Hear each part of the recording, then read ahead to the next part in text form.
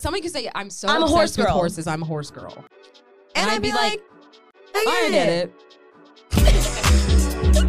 Being a fangirl is central to our identity. You better go to Comic-Con and you better find yourself some nerd friends. We were in Hall H for Marvel Studios and then drove our little asses onto a One Direction concert. Fandom is queer. Black woman queer. Glee made me be like, the Church of Christ, they're kind of wrong. Black fangirls like really trying to find themselves in meet and greet photo. I am a 26-year-old woman and I read fan fiction most nights. Zac Efron on the big screen in 2008. Let's take a moment of silence.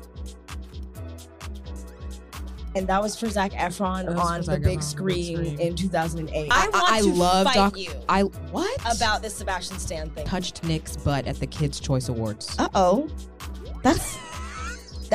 We must tread lightly with this one. Moving on, I am healing and growing. We are always healing and growing and learning and changing.